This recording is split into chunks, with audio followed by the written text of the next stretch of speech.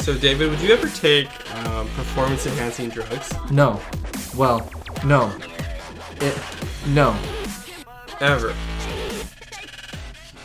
Like, there's no situation under which you would take some performance-enhancing drugs.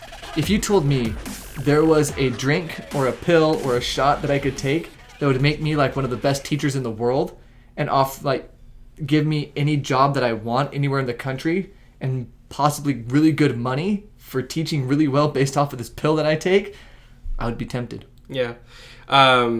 Now, would you ever take performance-enhancing drugs that didn't help you in your sport?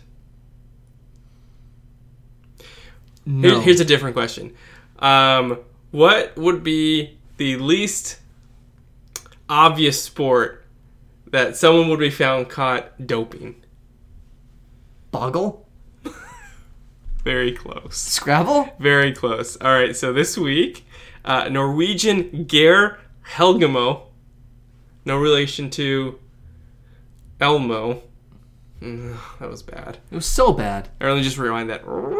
Norwegian Geir Helgemo. From episode 1, Yep. I'm telling you, it does not work that way. The rewind? Yes, so what I used to do is I'd go back and fix all your mistakes. That got exhausting.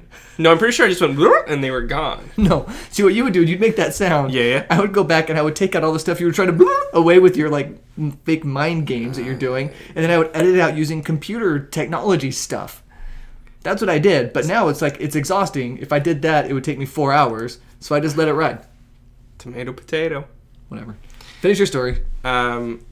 Norwegian Tomato, potato? Norwegian Geir Helgemo was handed a 1-year ban Okay. after testing positive for synthetic testosterone Okay. and a female fertility drug Huh? at a competition last year. A competition for what, you say? I didn't say it, but go for it. Bridge. The card game Bridge. He's the number 1 bridge player in the world. Did Mel Kiper have him number 1? Oh, he's been on his big board since the early 90s. Gare. Shut up, Frank Caliendo. So unfortunately, the world number 1, he'll be unable to compete until November 2020. In bridge. And he has to give up all of his 2018 titles, medals, points. Are his endorsements all like AARP? So Depends. So Ben Gay. Bridge is an Olympic sport. Or at least it's recognized by the International Olympic Committee. Okay, so And so are those two things not the same? I don't really know. I didn't do enough research. Okay, that's on. But they follow the Olympic rules, right? Which means they have to be compliant with the World Anti-Doping Agency rules, right? So okay. Now this is confusing. So he's taking a woman's fertility drug, and he has synthetic testosterone in his system, which is basically steroids. Yeah. So my theory, based on reading 2 paragraphs of the story, Should you put a tin hat on for this? is that you take the fertility drug to mask the testosterone. They kind of work, you get the benefits from the testosterone, and the fertility drug maybe does something with the test, so that when you take the test, your levels should balance out. So you know a test is coming up, and you take the fertility drug to increase your estrogen so that it's in balance with your testosterone. But the testosterone levels will still be high. It's not like a net thing. It's not like testosterone. I don't know how estrogen. urine works. Obviously, can you 100% say you know how urine works? I understand how urine works. Yeah, so you drink something, and then when you drink it, how everything is analyzed in your. How many urines have you analyzed? Well, to date, none. Case in point. I don't know. Is that the right time to use that phrase? I don't think it is. So is that a good bridge hand? I don't know. All right. Ace Jack 963 of hearts. I've never played bridge, but it's apparently a very popular sport. And the Norwegians are heartbroken today because they've lost the number 1 player in the world. Now, the president of the Norwegian Bridge Federation, his name is, her? I'm going to go with a her. Kari Ann Opsel, said that the drugs were not performance enhancing. I don't know, Kari. Why is he taking synthetic testosterone? So I could get it. I could get synthetic testosterone because maybe he's aging. He wants to reverse the effects of aging. I mean, he's world's most eligible bachelor. Number 1 bridge player in the world. The fans flock to the streets when he's in town. So you're saying there are bridge groupies? It would not be surprising to me. But yeah, he's aging, right? You want some synthetic testosterone. You want to keep your pecs in check. You don't want to lose your hair. So you got to take that synthetic testosterone. But at the same time, I'm the best bridge player in the world. I know I'm going to get rando urine checked. So Rando urine check is my new favorite phrase. So gotta also take that female fertility drug and mask the results. He probably got the ratios out of whack, and that's what did it, I'm sure. So yeah. Let's see. The Federation, this is the Norwegian Bridge Federation's website, said Geir Helgemo has previously played for the Norwegian national team and is our biggest star. Oh. Many within the bridge community know Geir and respect him. That's my favorite. So if you if you say he's Bridge's biggest star, then said many know him in the bridge scene, right? So if he were really a big star, everyone would know him, right? Yeah. Like when you say LeBron James, it's not just like everyone in basketball circles know him. Right, he's such a big star that everyone knows him. He's like a world-known athlete. But this guy is the biggest player in his sport, and number one player in his sport apparently. And not everyone in the bridge community know him. Many in the bridge community know him. That just tells you what we're dealing with here, and of course why it's leading the first 10 minutes of our podcast today. The Federation goes on to say, the president Kari Ann says, "I feel for Geir in this situation, and hope he will come back stronger after November 2019 when his ban ends." So, he's going to come back stronger. He's going to be able to take some synthetic testosterone without fear of being drug tested. That's right. Well, I feel like all of this is just urine under the bridge. Oh, okay. That would have been a great way to end this, but I had one more paragraph Dang. I wanted to get to. Okay, you would think illegal drugs may be a problem in a sport like bridge, because obviously, right? Obviously. But here's some less obvious sports. In 2015, the Daily Telegraph reported that, just for bridge, 3.6% of bridge players tested positive for prohibited substances. Okay? Over 1% of billiards players, and over 10% of anglers. What's an angler? I don't know. It's a fisherman. Is that what it is? Yeah, they fish. Well, okay, I know that. Competitively. Is there not? That's what it means, though. There's not a different type of angler. No, I doubt there's like a math decathlon where they have to figure out angles. No, they're fishing. Oh, well, you know what they say. It's all urine under the bridge. Unbelievable. Absolutely unbelievable. This is Subjectively Correct Sports, the only show on the internet featuring Anthony We're a couple and I. of featuring guys. Was that a play on the word fetching? Yeah. Well, I'm fetching. I got my nice shirt on and stuff. You're slumming it. What? You're bumming it. This is my normal attire. Oh.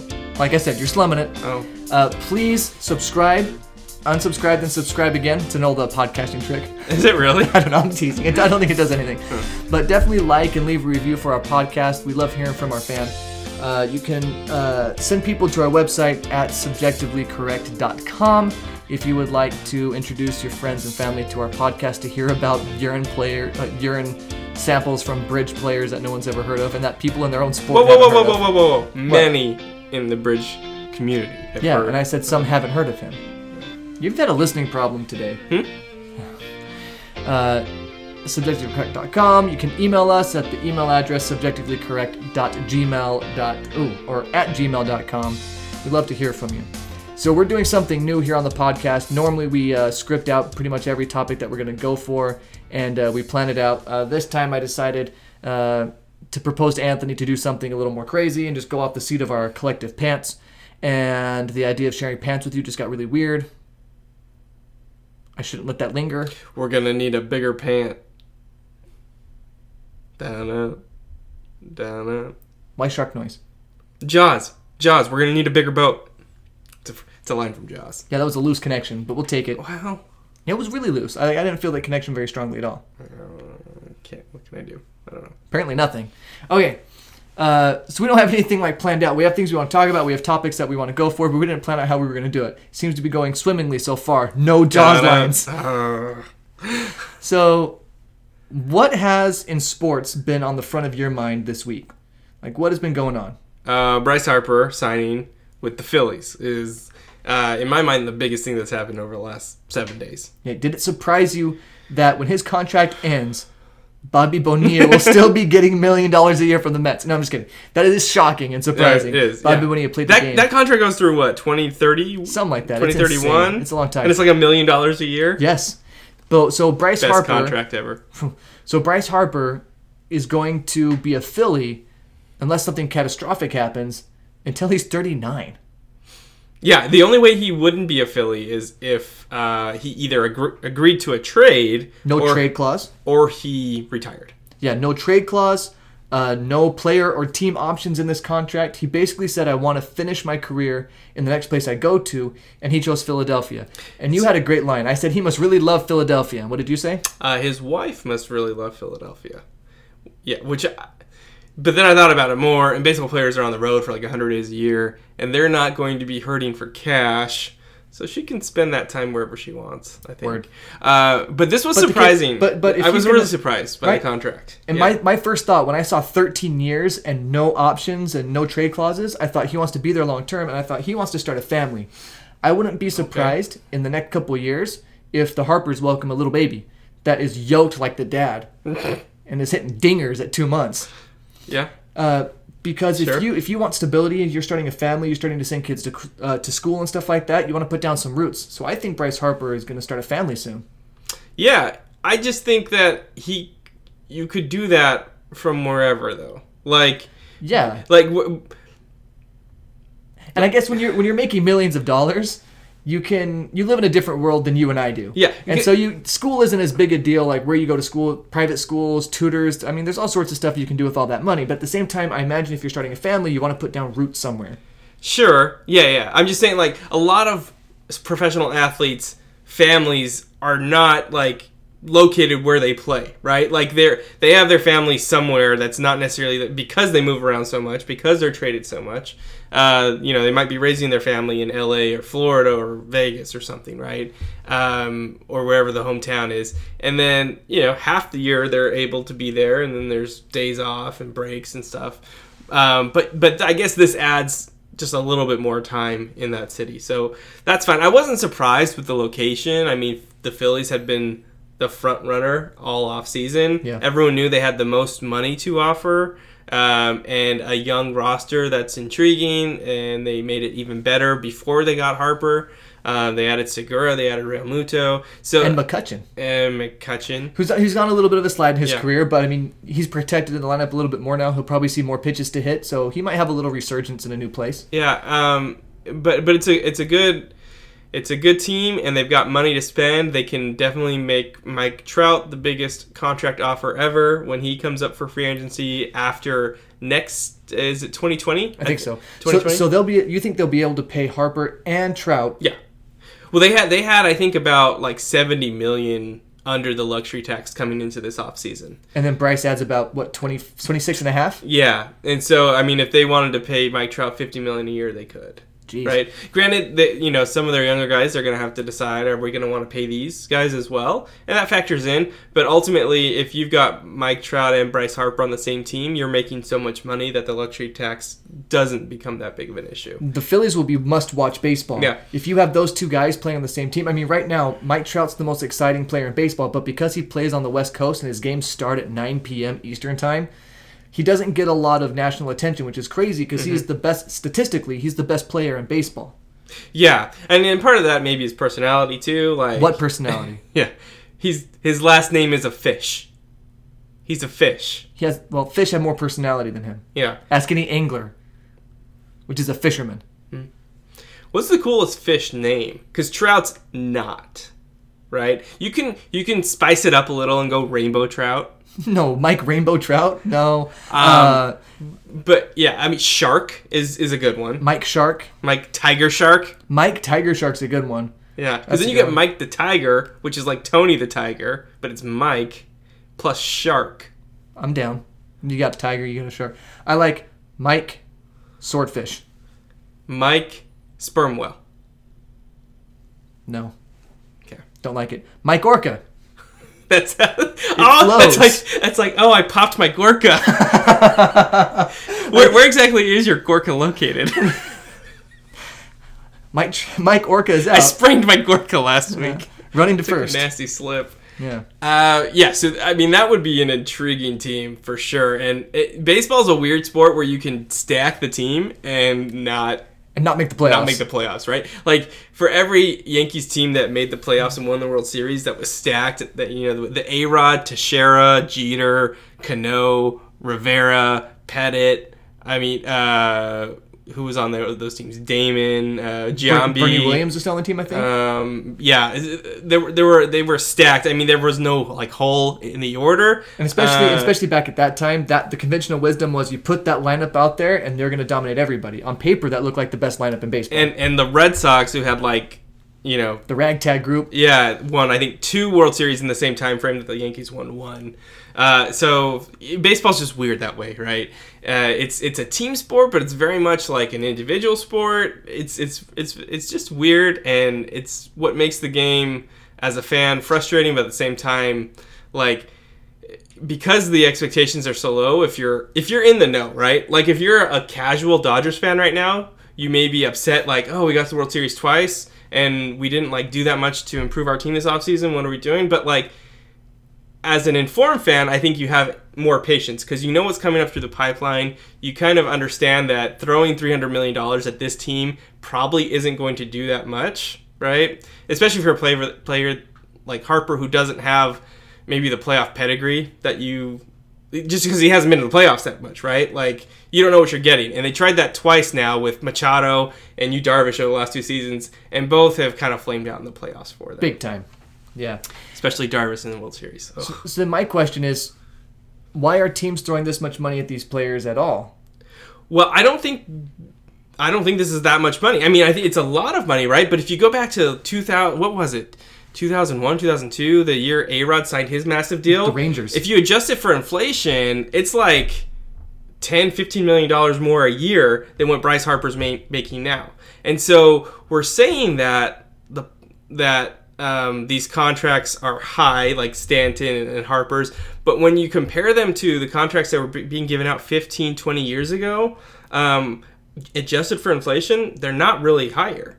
And so what you're saying is these unprecedented numbers that we're hearing aren't that astronomical when you consider that A-Rod and other players had gotten bigger contracts if you adjust for inflation. So this is, and plus baseball's making more money now than it ever has. Right. So these numbers shouldn't surprise us too much. And I've actually read some pieces saying that Bryce Harper at $330 million over 13 years is kind of a bargain. Yeah, it's not that bad. I mean, because it's either you take it out by year and say it's 25 a year, or you say it's 30 a year for the first 10 years and 10 for each of the last 3 years. Like in 5, 6, 7 years, that may not look like a lot of money just because of the luxury tax keeps increasing, the revenue keeps increasing. Whether that continues or not, we don't know. But if it does, then sure, his salary becomes a much smaller piece of the overall salary for the team, right? And the overall revenue. So I don't think it's that big of a deal. And I mean, it's the same principle that like you look at movies, like every year there's a new movie that's like breaking records. Like, oh, the biggest grossing movie of all time, right? I think Avatar is the current one, but like for a while it was like, oh, we have a new one now. Every year it was like setting new records, and it's movie prices are more than they were 50 years ago, and you get like 3D movies, you get IMAX movies, all that counts. And so like, but if you go by actual like ticket sales, and Gone with the Wind, right, has sold like the most tickets of all time, right? Because there were 2 movies released that year. I don't know how many, but like 2's probably close. Yeah, but it's the same principle. So I don't think right now we're not seeing players paid top dollar, right? I mean, they're being paid. A couple of them are being paid, right? Machado and Harper, they're being paid handsomely, but it's not egregious in my point of view when looking at the total league, the amount of money these teams are making, and their overall the salary for their rosters. Now, when Mike Trout becomes a free agent, I mean, you could see 40 a year, 50 a year for 10 years. I don't think that's out of the realm of possibility. And in that case, that may be crazy, even for Trout. Maybe. I don't know. I was disappointed he didn't sign with the Dodgers. Like, Of course. I don't think the Dodgers need him. I don't think they need another outfielder. You're saying the Dodgers don't need Bryce Harper? If you got Bryce Harper, you would be ecstatic right now. No, I'd be really happy. I just don't think that they need him. Like, they went to the last 2 World Series without him. They didn't win, but would another left-handed bat and an already left-handed heavy lineup help that much? I don't know. Saying. They struggled against righties already. So, I'm sorry, they struggle against lefties. And so another left-handed bat, I don't think would help that much. Sure, he'd be better than the other left-handed bats in the lineup.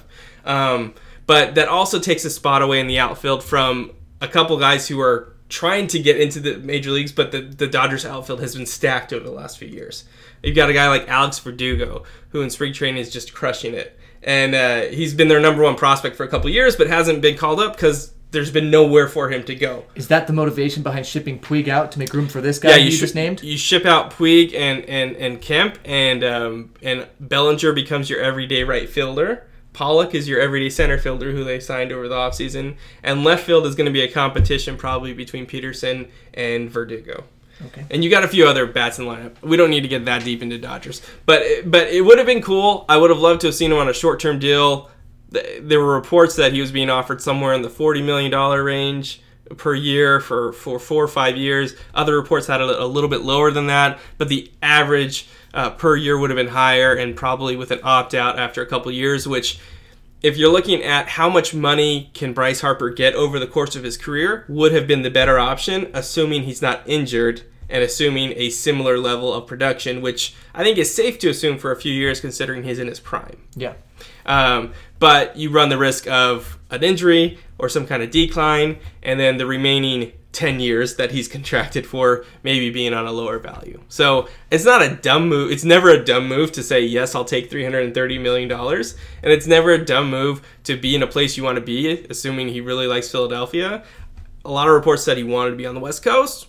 It turned out that I guess the Giants had offered something like 12 years, $310 million, something like that. So he could have done it if he wanted to, but ultimately I think, a combination of maybe the organization and the money and length and stability, and that's what wooed him. So good for him. I don't wish the Phillies any luck, but So I've always liked Bryce Harper. Yeah. I've liked him since he was a Vegas kid.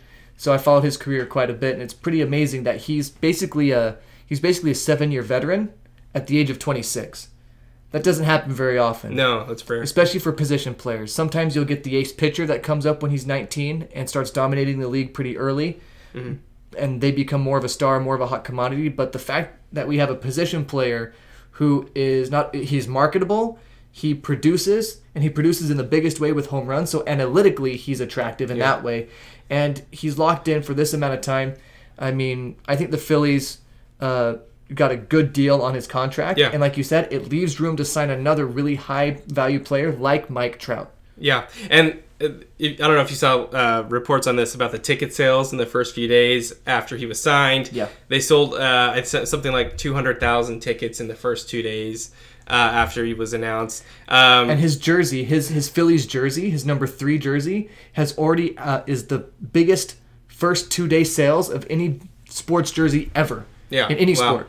And not just that, but I thought it was really cool how he said he wore 34 in Washington, and he decided to switch to 3 because Roy Halladay was the last one to wear 34. Yeah. And he, of course, died tragically, and he said, I feel like Roy should be the last one to wear it. So I think that's really cool. Yeah, that was a classy move by him. And good get for the Phillies. He's, even if his numbers stay the same or tail off, like, he's fun. He's fun to watch. He'll always have these electric moments. He's always going to play the game hard, and I think he's an asset on any team. So good for them.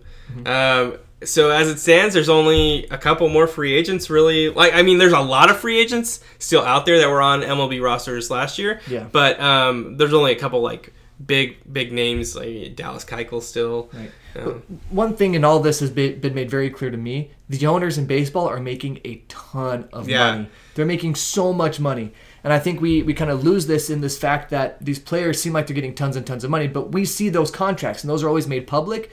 We don't see what the owner of the Phillies is bringing in yearly, and we don't see the overall value of the franchise. So it's like we may see these big numbers. We're like, oh my gosh, these players are getting paid so much. Yeah. But trust me, these owners are making so much more. Yeah. And you know that the players are aware that something's going on, right? That they're not getting what they would consider to be the fair share of the pie. And this current collective bargaining agreement, the agreement that's negotiated between the owners and the players as to revenue share and the different rules on free agency, etc., that expires in 2021, right? So we've got essentially 2 years, 2 summers from when, or I don't know if it's after the 2021 season. I think it's probably after the 2021 season. So 3 years, essentially. 2.5 years. Whatever it is. Until that expires. And when it does, I wouldn't be surprised to see a lockout. I hope there's not one, but I wouldn't be surprised just because of this particular offseason. If it continues another offseason and another, I think Mike Trout, it gets crazy with him, but what about all the other free agents? I wouldn't be surprised to see the players kind of, hold their ground and fight for more piece of the pie and maybe try and get rid of the luxury tax. Or it's an interesting thing because you've got these small market teams that are, they live because of the revenue sharing, right? And they need that luxury tax. And then you got these other teams that don't want to spend it, like the Yankees and Dodgers and Red Sox, that could very well spend above it, but they're trying so hard to get below it because it is somewhat punitive. And they would give the players so much more money, but it doesn't make financial sense for them, especially when you have these young players on super friendly contracts into their prime, right? Like you were saying, it's really rare that you have a 7-year veteran who's age 26, and the reason it's so rare is because when you have someone who's so great, like a Vlad Guerrero Jr., you intentionally hold him in the minors an extra 2-3 years just so you can have more of his prime on a friendly contract. And a dirty trick that they do to these minor leaguers, especially these really good ones, is they won't call them up to the majors until like July or something. I don't know what the exact time. June or July. But if you do that, they stay on that minor league contract they were at before. So you don't have to pay them as a major leaguer, and you still retain their rights for an additional year. Basically, that year doesn't count. It's almost like a red shirt in college sports. And it's just a dirty trick to play on these guys. And I think a lot of these players in Major League Baseball are getting fed up with the stuff that you're seeing. I think that's why there's this angst building between the players and the owners in Major League Baseball.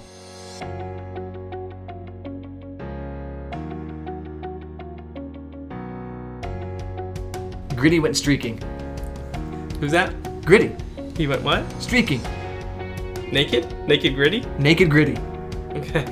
Gritty normally just wears a shirt, right? Does he go Winnie the Pooh? I'm going to effort that. Okay, so we're going to look up Gritty to make sure, to basically verify whether or not Gritty wears pants. But for a game, he streaked in all of his Gritty glory. No, he's wearing pants. Oh, those pants is just a really long shirt. No, those are pants. You see, it's the hockey jersey on top and pants on bottom. Okay.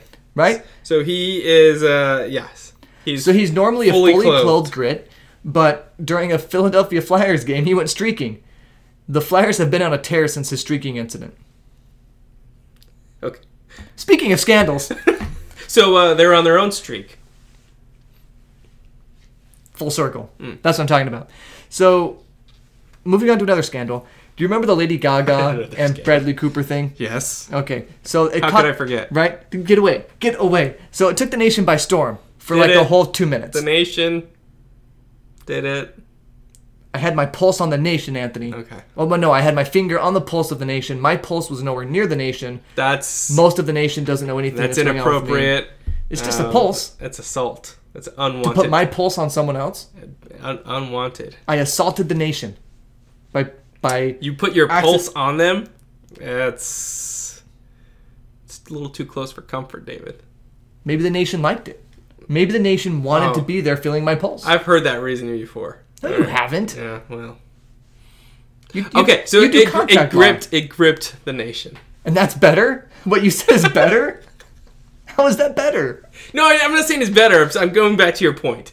I'm continuing your line of thinking. I'm getting you back on track. That's weird. I'm not used to that. The train is not in the station. It's on the tracks. In fact, it's always on the tracks, even when it's in the station. But now it's moving. I've watched Thomas the Train Okay. I know how this works. I think. Thomas, what's that show can't. called? Thomas and Friends? What's the show called? Yeah, they're 2, they're 4, they're 6, they're 8. Shunting trucks and hauling freight. Red and green and brown and blue. They're the really useful crew. All with different roles to play. Round Tidmill Shed so far away. Or down the hills and round the bend. Thomas and his friends. Thomas. He's the cheeky one. James. Is vain but lots of fun. Okay, I'm cutting this off right now. But we could have gone on forever with that. All right. Another scandal is Grip the Nation. Okay. So Pete Davidson, the SNL actor who was dating seriously Ariana Grande. Okay. They were engaged. Yes. They were super serious. Yeah, he's the sickly looking one. Yes. Okay. So they were super serious, right? Yeah. So apparently, at a hockey game, and it might be a Philadelphia Flyers hockey game. No evidence of this. Or do we It's have on film Okay. and on camera. No, I'm saying that it's in Philly. Whatever. Pete Davidson was making out with Kate Beckinsale, of all people. Okay. Well, check my watch. It's still 2019, so it makes sense. Cool. So there's that. All also, This is our pop culture minute. I don't know. We needed something to start this segment. I went with the Pete Davidson news and gritty streaking. Okay. All right. It was a gritty performance, his streak. He got away from the security guards. He was dodging left. He was dodging right. His gritty belly was shaking back and forth. It's hard to keep track of that. Like, imagine one of the reasons the Fridge was able to score touchdowns close to the line of scrimmage is because he juked to the left a little bit, and that belly would, like, shift all, like, 45 degrees. Yeah, it was like a half-second delay. Yeah. So it's hard to follow that. Yeah. You're taught as a defender in basketball to look at the Watch midsection. the hips, yeah. Yeah. So, because that's not going to lie to you. The head's going to lie to you, right? The feet are going to lie to you. The hands are going to lie to you. But that belly is going to tell you where they're going, right? I don't know if there's a new teaching method now that's better, probably, for coaching that kind of stuff. But Yeah, it's called the Olay method. Olay? Yes. You just let the defender run by. Because any kind of tackle, it's an automatic 15 yards. Interesting. Something I actually did want to talk about that's sports-related. Donovan Good. Mitchell is in his second year right now with the Jazz. Yes. He should have won. Yeah, Spider Mitchell. He should have won Rookie of the Year last year. Yeah, because he was the best rookie. Yes. He may have been the best out of him and the guy who won it who wasn't a rookie. Right? But he's been playing really well lately. Yeah. And they had a game against the Bucks, who are the best team in the East.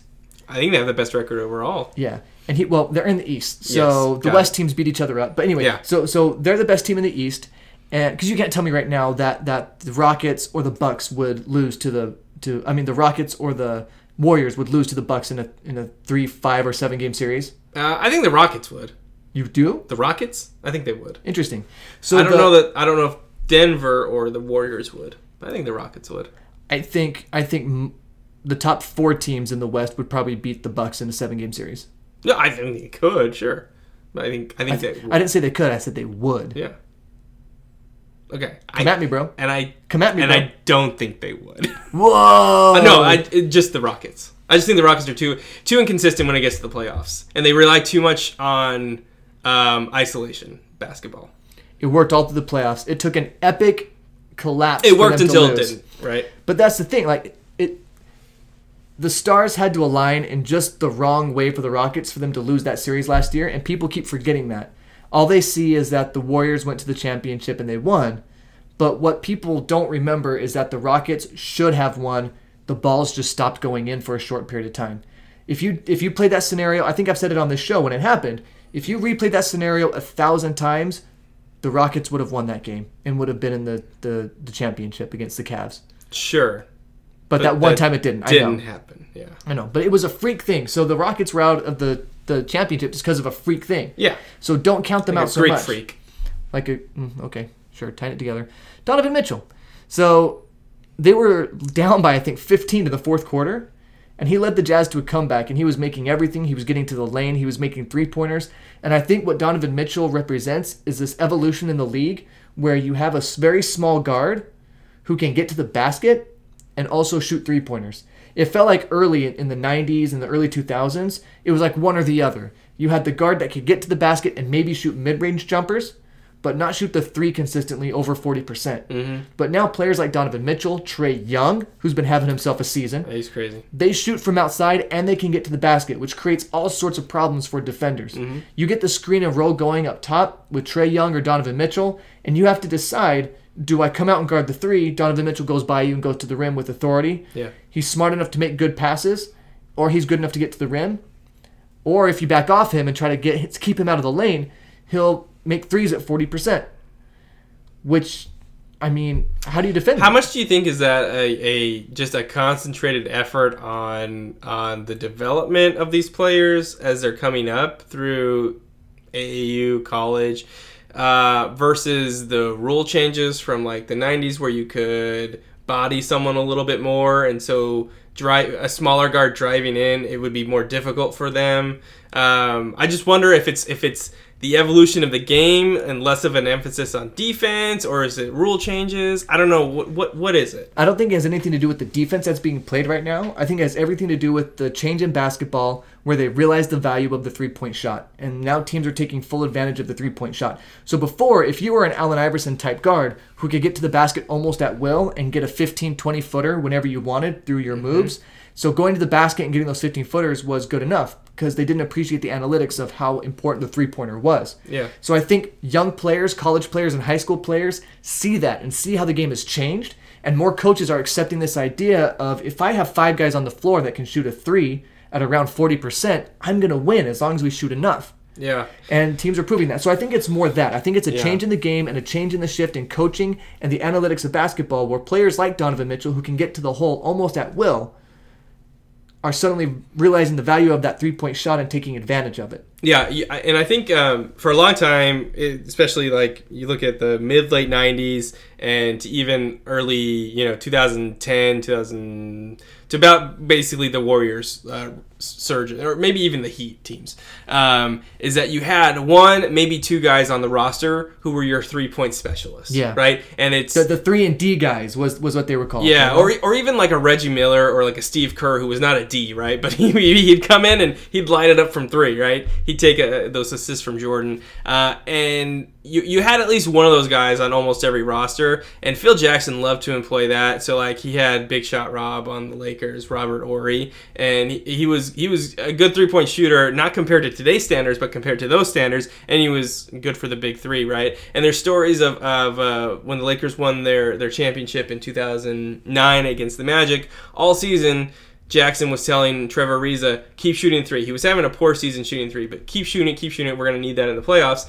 And sure enough, it really helped them in a big way in the playoffs. He was a big part in several moments. And so I think coaches started to see it more and more. Yes, we need multiple guys who can shoot the 3 accurately, and a little bit with the Heat, but really when the Warriors kind of, especially with the Curry and Thompson duo, it completely changed the game for better, for worse. In my opinion, I don't particularly like to see so many threes, and I think maybe they should consider moving the 3-point line Forward or backwards?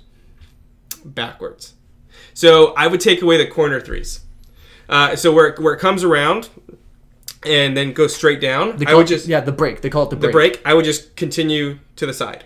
Okay? So basically increasing the length, because right now the corner 3 is actually shorter than from the top of the key. Yeah. So right now it's like you got 2 straight lines coming down from the baseline, and then it starts to do as kind of a semicircle, right? And so where it's the semicircle, I would just continue out to the side, right? And so the last 15 feet or so inward toward the baseline would not be a 3-pointer. It'd be, everything in there would be a 2, right? So you'd have like the paint and then like an extended like 2-point area. So you would absolutely eliminate. I thought before you just say you take that semicircle and stretch it out and not do that break, so that the corner 3 was the same distance as the 3-pointer. No. You're talking about eliminating that shot. Eliminating altogether. the sides of the court altogether for 3s. Yeah. Why? Just because I don't like the style of basketball, and I think the corner 3 is so easy. It's so much closer than a 3 from the top of the key. It is the most efficient shot in basketball. Yeah. And teams spend a lot of time on their defense taking away that shot. And it's what you see, and what I think is kind of ugly basketball, is a guy on either side of the baseline just hanging out in the corner while 3 guys in the middle kind of run around. Okay? And they're just waiting for one of the guys to sag off enough They receive the ball and they shoot a three and maybe make it, maybe don't. But it's just like their whole purpose on offense is to wait until they get open in the corner. And so I mean that's fine. It works. It's efficient. But for my eyes, it's not like pretty basketball. Like I'd rather see players constantly moving around, all players. So you like watching the Warriors play because they get those corner threes, but what they do is they move guys around and they move off the ball. Movement is so important to the Warriors, and what they'll do is they'll end up in the corner after a lot of screens and movement and things like that. So I think it's more rare for the Warriors to have a guy just planted at the 3-point line. But I see what you're saying, how that could be aesthetically less pleasing, but I think that would drastically change the game to the point where I wouldn't like it. I think they should experiment with it. I would like to see how it changes the game, right? Because it used to be that the 3-point line was somewhat ignored and you'd pound the paint, right? And that was kind of an ugly style of play. But I really liked, like, before the 3-point renaissance, if that's what we want to call it, emergence. It's renaissance. But post, like, packing the paint, and you had this era of, like, kind of like 2010 to 2012, mostly when the Lakers were winning championships. The Shaq and Kobe and then Kobe Gasol years. So those were, I think, the pinnacle of basketball. So make your teams better is what I'm hearing. Oh, sure. Well, that's one of the things. Like, you watch the Lakers, I don't know. I have a lot to say about the Lakers. I don't want to say it all. But LeBron's an awesome player. He's really good historically. You know, whatever your argument is, he's in the top stratosphere of basketball players. And I just haven't enjoyed watching him that much this year. And it's not so much watching him, it's watching, like, everyone around him. Like, last year, a lot of these same guys that I liked, and I still like, it was just fun to watch them play. Like, I feel like maybe they're still, like, scared to play with LeBron. I don't know what it is, but, like, it seems like there's been a lot of regression. Now, Brandon Ingram, for his part, for the last few games at least, has been playing really well. Lonzo's been injured. Like, it's been a weird season overall. LeBron was injured for the longest stint in his career, and the Lakers probably aren't going to make the playoffs unless they play like 750 ball over the next few weeks, which isn't going to happen. And so it's a little bit of a disappointing season, but it's a weird season, and just like it feels like there's no identity to this team. Like, it's just like it's not a fun team to watch. I'll watch them because they're the Lakers, but it's just not a fun team to watch. Where, like, last year, you know, they had about the same winning percentages last year, but it was fun for some reason. Maybe because they were all young, so it's like, oh, this is definitely going to trend upward. Right. When you have LeBron on your team, your expectation is to get to the NBA Finals. Whether you feel deep down that way or not, there's always this little spark of hope in your heart that LeBron James can get your team to the finals. And so anything below that is going to feel like you're not meeting expectations. Because you're not. Because your expectation as a Laker fan when LeBron signs is we're going to have an earth-shattering, franchise-changing season because LeBron is going to get us to the playoffs and to the finals. And so when you have the best player in the world, when you feel that way, anything less than that is a letdown. Right? I mean, if they were on track to get to a 5 or 6 seed or a 4 seed or whatever and make the playoffs and possibly make spit rain. I just made it rain in here, not in a good way. But when you get there to the playoffs or when you don't make the playoffs and you have LeBron on your team, it feels like a huge failure. And that's probably what you're experiencing right now as a fan. Yeah, it's possible. I mean, they were in the 4 seed position and really starting to click, and LeBron got injured around Christmas. Was it on Christmas Day? It was close. So, but so yeah, there was a lot of, like, good feelings about the Lakers at that point. He got injured, followed by Lonzo getting injured. And Lonzo getting injured, their team defense has tanked since Lonzo has gone down. So say what you want about Lonzo and his disgusting, ugly shot that is never going to translate to the NBA. If he was still playing and he was healthy, their team defense would be so much better. And they're giving up 120, 125 a night. Seems like consistently. They're essentially a top 5 defensive team when he plays, and they're a bottom 10, bottom 5 team when he doesn't play. Right. And this is the LeBron experience, though. What Lakers fans are learning is nothing new to people that have been following LeBron James. He doesn't play a lot of hard defense in the middle of the season. He understands his body is wearing down. They did a stat. His average speed was slower than Dirk Nowitzki's. Duh. Right? So that's conscious, though. That's conscious. What LeBron did is he went overseas and he was with some soccer clubs, and he saw how these soccer players who are playing 2 soccer matches a week, sometimes more, and they're running so much and they're put through so much training and all this crazy stuff, right? Yeah. They have to walk and conserve their energy when it makes sense. So LeBron picks his spots when he's playing defense or when he's playing offense. You'll see whole possessions where he passes the ball to someone and he'll stand 5 feet behind the three-point line and just watch the offense do something, right? He's picking his spots and he is conserving his energy. He's conserving his body. So Lakers fans aren't used to seeing that. They only see the highlight plays. And they only see him dunking, and they only see him shooting three-pointers at the end of games and playing hard defense at the end of games and stuff. This is mid-season LeBron. This is March LeBron. He is not going to be playing hard defense all the time. So you might see a transition, and if you don't start seeing that transition into the playoff mode LeBron, you can start seeing whether or not the Lakers are going into tank mode or get to the playoffs mode. Yeah, I mean, it's just like statistically, they're basically going to have to go like 15-4, 16-3 to make the playoffs at this point. And the team that's on the court right now, not going to happen. Not going to happen. Right. So, you know, there have been conversations that they might be signing LaMelo. Oh no, please don't. Carmelo. Very different. And somehow the same. Yeah, and but Adrian Wojnarowski tweeted that the talks have paused to see if the Lakers are going to make the playoffs. So your options are Lakers tank and don't make the playoffs and therefore do not sign Carmelo, or Lakers surge, look like they're going to make the playoffs and so sign Melo and then don't make the playoffs because they signed Melo and because he's going to take minutes away from someone else who plays serviceable basketball. Carmelo is the smartest basketball player ever. Let me explain. He's got 4 teams paying him. He is taking so much money from so many different places. Oh my goodness. I don't know how the league has let this go on this long. But he has his hand in every cookie jar in the league. Like, he's going to retire and he's going to be on like the Bobby Bonilla contracts with like every team in the NBA. I think he's getting paid in every time zone. I think there are some Major League Baseball teams that are paying Carmelo Anthony right now. Yeah. But given those 2 options, I say shut it down. Increase the ping pong balls. Increase your draft. You get your pick this year. It's like the first year ever. You get your pick. So, I don't know. The first year ever the Lakers get their pick? Well, the first year that they don't owe their pick to someone else like the last 6 years or something. It's whenever they did the Steve Nash trade, right? And they actually got their first pick for like 3 years in a row because it was a top 3 protected. Last year, I think it was the one that ended up going to Cleveland.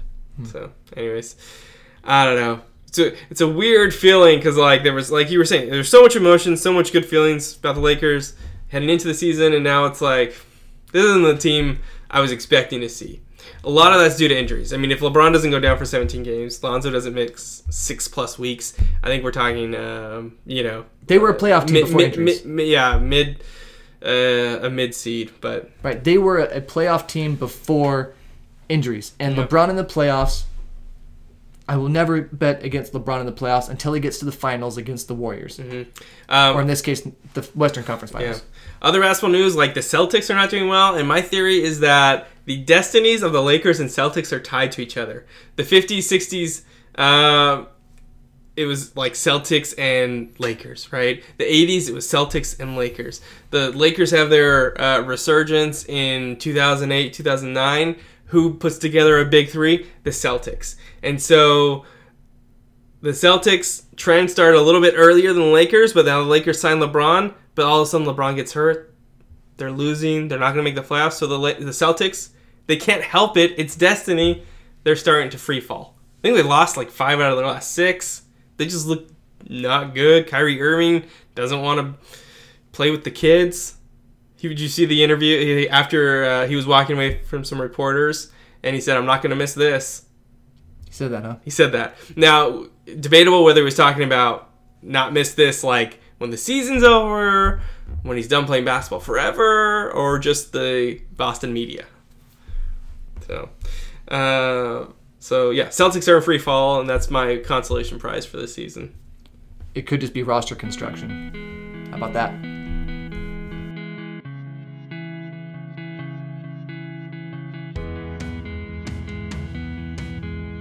Okay, so football has been in the news as well. That's right, AAF. No. No,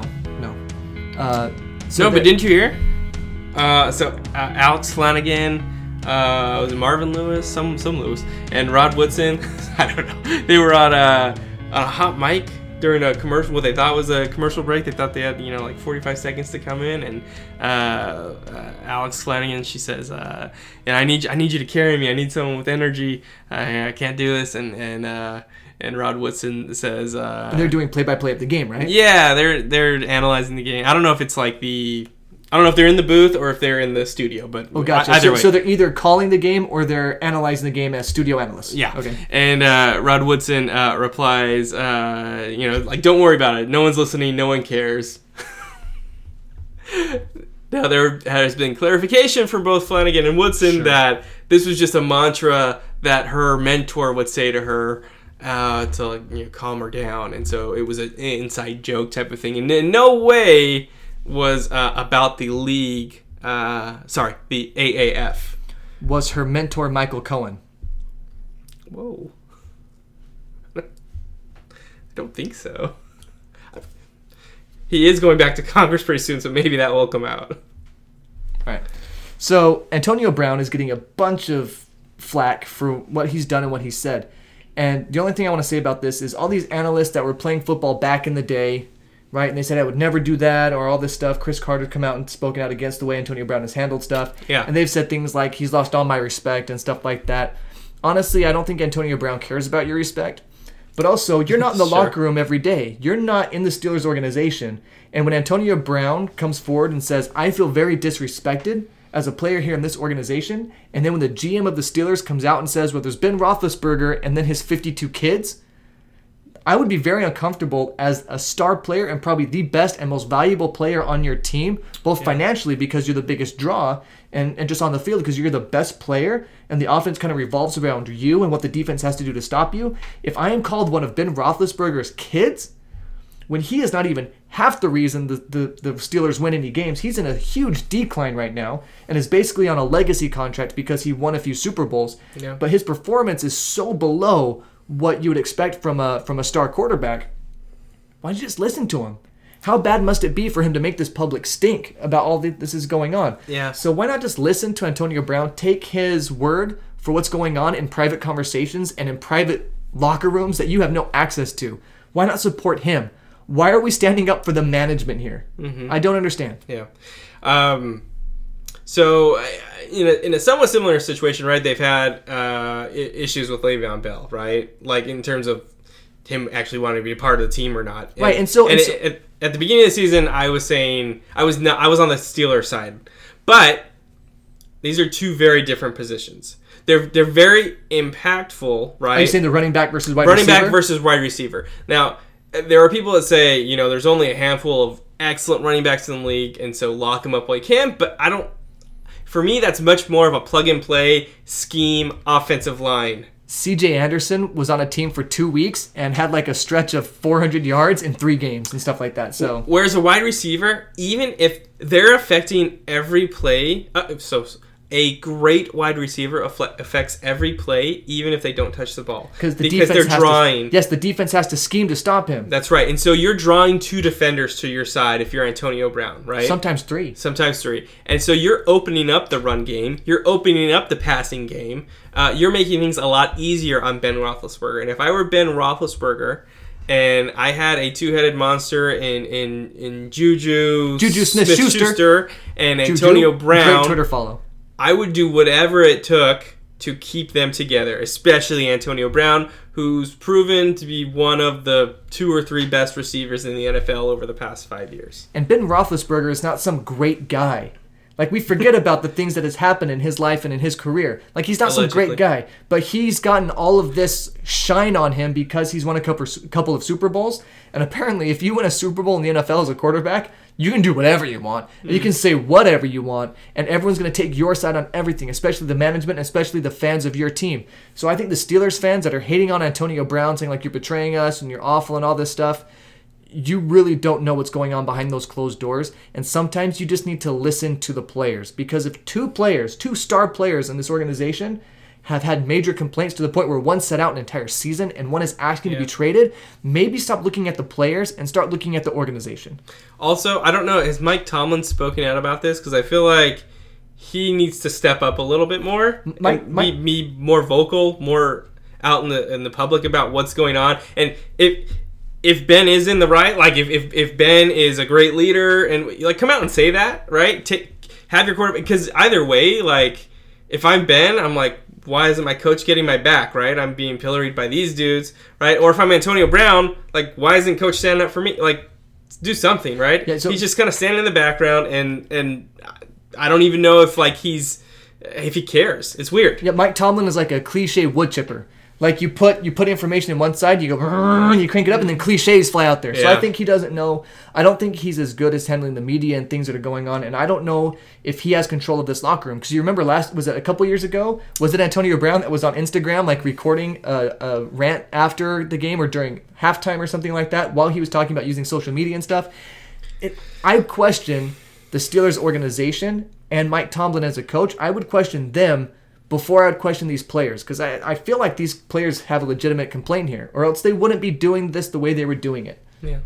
Right. Something interesting, Adam Silver did a one-on-one with Bill Simmons talking about... Adam Silver, the NBA commissioner. Yes, who looks like a thumb with glasses on. Look it up. Google it. So he was talking to Bill Simmons about social media and how it is isolating players. So you're a part of a team and you're traveling all the time with these guys, but they spend, and he mentioned this, you go on a plane and it used to be you're talking, you're watching movies together, you're talking about the game, you're talking about outside interests together with your teammates on a bus or on the plane, but now everyone's got their Beats headphones on and they're looking down at their phones on social media or playing games or whatever, and there's no camaraderie and there's nothing, and so people are more miserable. These NBA players are sadder than they used to be because they're more isolated than they used to be because of social media. Interesting. So times are changing and things are very different. So I think we need to listen to these players and try to listen to the players more instead of just taking management's side all the time in these player issues. Sometimes the player does have a legitimate grievance, and the reason they're doing things is because there's something that's really bothering them in their organization. We should listen to the players more. That's all I have to say about that. Why did I Forrest Gump at the end?